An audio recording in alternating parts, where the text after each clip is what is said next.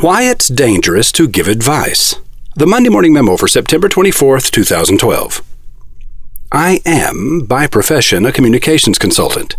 I craft strategies, write ads, and buy media. My clients ask for my advice. They even pay me for it. Advice is dangerous to give. If you are thinking, yes, it's dangerous to give advice because your advice might be wrong. You probably haven't worked full-time in a focused specialty for 30 years. Yes, there is a chance my advice might be wrong, but that's not the principal danger.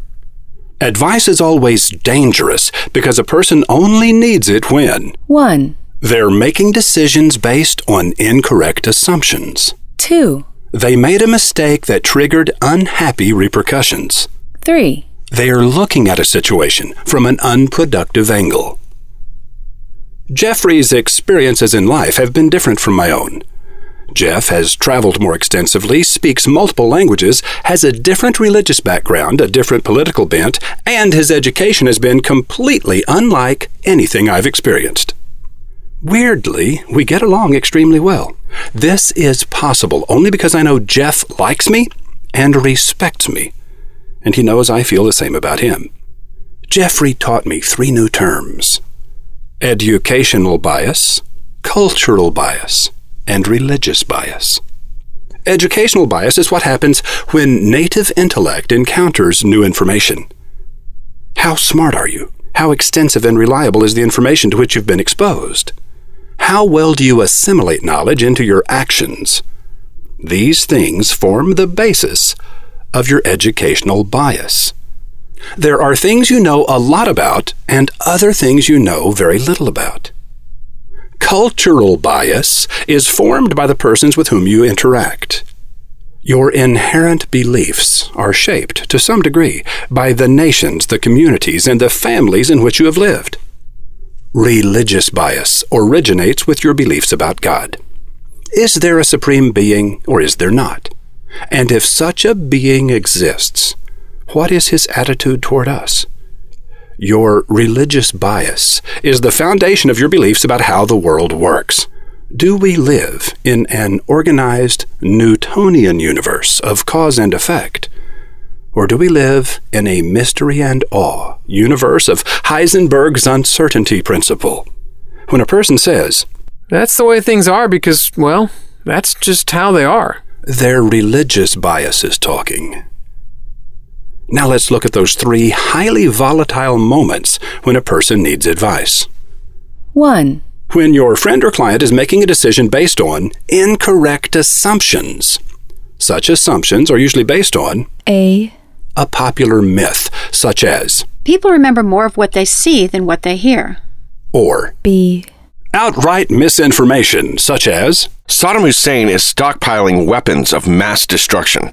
When you challenge the reliability of a false assumption, you are A telling your friend that he or she has been misled. You are exposing their educational bias, questioning their intellect, and gently calling them naive. How do you suppose this will make them feel? B Suggesting that their teacher was either a liar or a fool. In this case, your advice will be dangerous to precisely the degree they loved and respected that teacher. 2. When your friend or client has made a mistake that triggered unhappy repercussions, you can be certain they are feeling some pain. Their educational bias is on display for the world to see and surmise. They didn't know any better. Your friend will either be embarrassed and sensitive or angry and defiant. I wasn't wrong. Everyone else was wrong. Either way, you must choose your words carefully. 3.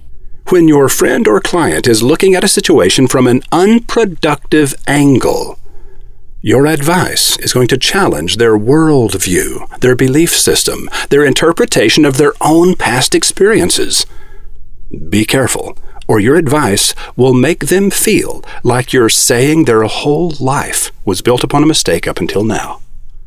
An unproductive angle of view is usually the result of a cultural bias or a religious bias, and both go all the way to the bone. My advice to you is this: Never, under any circumstances, offer unsolicited advice. Unsolicited advice is the junk mail of life.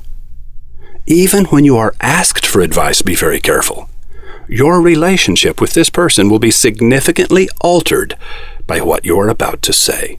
And yes, I realize I've been giving you unsolicited advice for about 6 minutes now. I took this chance because advice that is distributed widely doesn't carry the same accusatory impact as advice that's delivered one-on-one. And I did it because I like you and I respect you, and I think you know this. Roy H. Williams. P.S. Tim Miles is Dean's guest today on Monday Morning Radio. Tim wrote the recently published business book, Good Company, Making It, Keeping It, Being It. Tim hopes the book will help readers, quote, live, work, and play a little better, a little truer, and a little stronger, end quote. Tim is at this moment in Austin meeting with the rest of the wonderfully talented Wizard of Ads family of partners. Listen to him today on MondayMorningRadio.com.